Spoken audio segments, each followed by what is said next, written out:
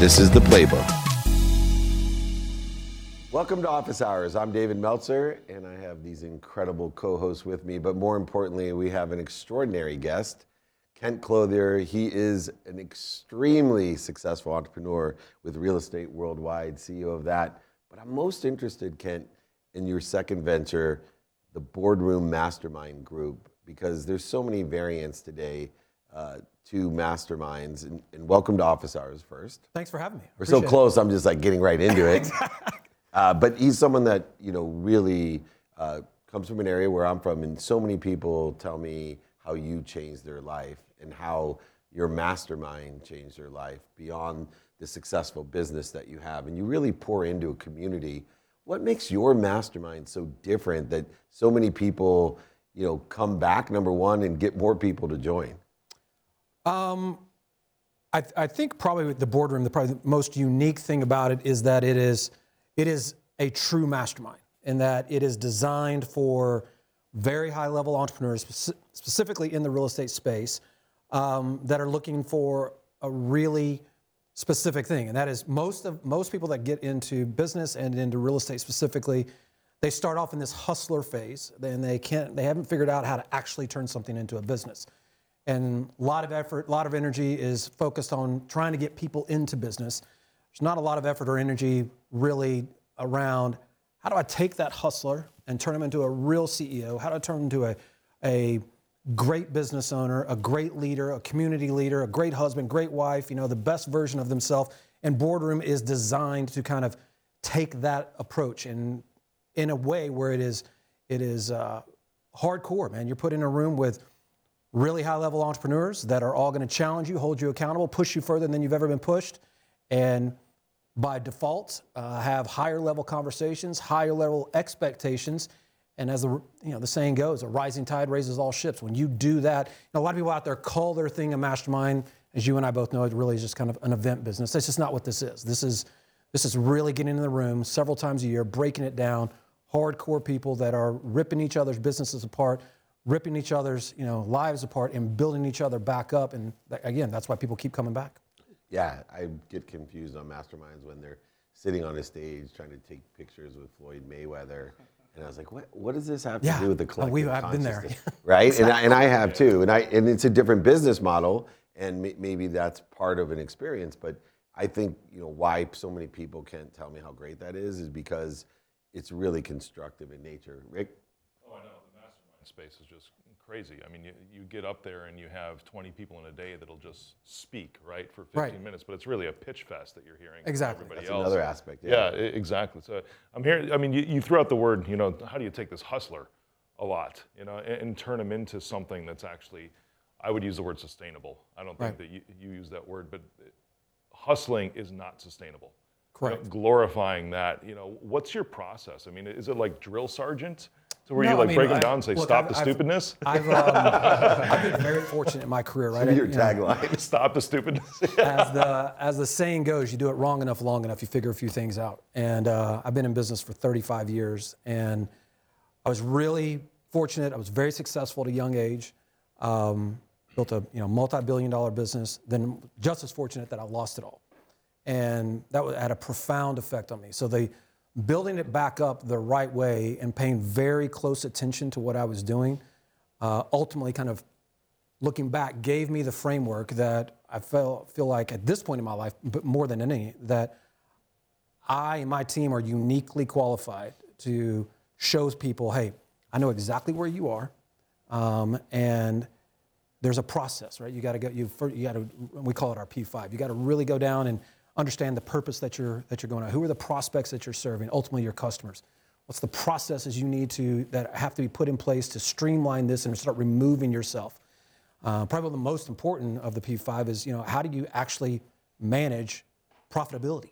Because when you're in a hustler mode, that's rarely the game. A lot of ego involved, a lot of big numbers involved, and I'm sure we all know people that doing a ton of revenue, making very little money. And so changing that kind of mindset and that framework. And then ultimately, the last one is, how are you really focused on the progress you're making? I mean, I know you guys have probably had very similar experiences. You sit down with the hustler side, they don't even know how to read a balance sheet. Right. a financial statement, a cash flow statement. They don't understand what KPIs are. And those shifts are really important. If you want to figure out how to remove yourself and turn it into a business, you have to go through those processes because that just doesn't happen naturally, at least in my experience. Oh, yeah, I love it. You're exciting me today, man. It's good stuff. Yeah. So my question today would be, we're going into some pretty uncertain times. The last 5 years, all of the new real estate investors and people that are real estate agents have really enjoyed some of the best times in real estate in decades. What do you say to the new investor that's just now getting started, someone that's really getting into it now because of the uncertain times? What would be the best piece of advice you would give them now? Someone that missed that great bull run, but still wants to get in now in the next year or two. Invest in cash flow. Well, two things. Invest in cash flow, number one, because if you invest in cash flow today, hypothetically, if you go and buy, let's just use a single family home as an example. If you go buy a single family home today and you can make it as a rental, you can make that cash flow in this environment, then the mortgage industry today this is probably one of the best times ever because it's a one-way bet. We know the rates are going to go down eventually, and in real estate, that just means you're going to get to refinance at some point and make your cash flowing asset even better. Right. So if it works today, you're golden. Equally, if you're just getting in, I would really focus on what makes this industry go around. And, there's a mechanism in real estate called wholesaling. You and I know that but being able to acquire properties at a discount and work with motivated sellers that are under distress and work with motivated buyers that are trying to get in and playing that in-between game is a really, really important component to understand how to do. The benefits of that in every real estate transaction, just those basic skills, is really powerful. But for this particular market, what it's doing for you is it's limiting your exposure. It's hard to get hurt when you're in and out of a deal in 24 hours. Right. What I see a lot of people making mistakes, and they're paying a very heavy price for it right now, is people that got into this industry 6-9 months ago, and they went off and got seduced by the 26-minute television romanticized version of what it looks like to go flip a house. Right. And they bought a house 6 or 9 months ago and then believing they were going to be able to sell it for something that is very different right now. And that's how you get hurt in this market. If you're not an expert at fixing and flipping properties or developing properties or new construction, you have no business trying to take that on right now. Right. Period. That's how you get hurt. Thank you. Kent, this is all great stuff. So obviously wins are great, but losses can be just as valuable, right? You had a successful business. You mixed family and business, which is one of the things you're not supposed to do, right, they say, but you guys had tremendous success. You left, you went out on your own. You had less success initially. What was the biggest lesson you learned from sort of that up and down journey of entrepreneurship to lead you to where you are now? The biggest lesson I learned is, when I built my first business, I grew up in an entrepreneurial family. And so building that business, I became very successful very early. And from 17 to 30, I just basically never failed. And built a $2 billion a year company. It was, wildly successful. I believed two things that I learned through that journey. One, I believed my own, nonsense. I was the guy. Thank God social media wasn't around back then, because I was the guy that believed I was untouchable. I believed I could do everything. I had the fancy cars. I had the fancy houses. Everything. You're a product of your own experience. So everything that I experienced, I was turning to gold, and I totally undervalued the people that were around me and that had helped me do all that. And if I could go back, that's something that I would love to have changed about that kid. I just didn't know any better. I was 22, 23 years old when that was going on. Equally, I was the guy that took a lot of pride in being the first one in the office and the last one to leave. And I was there at 5 o'clock, I left at 8 o'clock. Nobody was going to beat me. I was going to outwork everybody. And all of that was at the expense of everything that really matters. Family, my wife, my son, all these things. I always, would whisper in my own ear, as I'm sure I know a lot of guys do, that, I'm doing this for them. And that is completely false in my experience. That is pride justifying nonsense. And the reality of it is that you can have it all. You just got to pay attention to the details. You got to check your ego. You got to be the guy that's doing things on purpose instead of going along for the ride and letting pride get the most of you. And so my lesson is that I learned, very luckily, I learned that lesson by losing it all.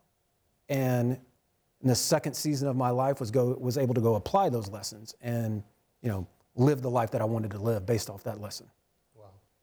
Yeah, it's amazing as I got to know you better and not of you. And thank goodness we weren't friends when we were young because we both had very similar journeys. In our 20s, we may not be here racing our Ferraris down Alvarado or somewhere stupid like that. But it's really interesting because this show is so incredible to bring the world's best at their careers, at the activity they get paid for. And one of the lessons that I've learned through the ignorant arrogance of thinking I knew what I knew and now living in humility that, look, I don't know what I don't know. But what I will do, like you do, is I'll learn it until I can explain it simply. Right. And every one of the guests, whether it's Tony Hawk or Gary Vee or Rob Dyrdek or John Asseroff, every single one of these thought leaders like Ken Clothier and why his mastermind is so extensive is you could break it down and just make it simple. Right. Right? Do you know your timing and risk tolerance? If you're buying real estate now, cash flow, invest in cash, and then be able to explain what it means. There's too much content out there that are people standing in front of cars, standing in front of houses. Exactly. They're charging you to come to these seminars, not true masterminds, but seminars, and charging you a lot of money that you could be investing into an actual asset instead of getting smoke blown up the rear side. So I think the biggest lesson I've learned and have learned from you is, Dave, until you can explain this simply, you don't know it. So keep your mouth shut and keep asking questions of Kent Clothier. Maybe even join his mastermind as you want to get back into real estate. Because when things go tough, that's when I lean in, knowing the difference between investment and expense, Amen, especially in bud. real estate. Yeah. Kent Clothier, keep leading the way. I look forward to doing many more shows with you and hanging out with you much more. They always say, surround yourself with the right people and the right idea. And if you're the smartest guy in the room, you're in the wrong room. So I'm glad I'm in the right room with guys like you. Thanks for joining us. This is Dave Meltzer on Office Hours. Appreciate you guys.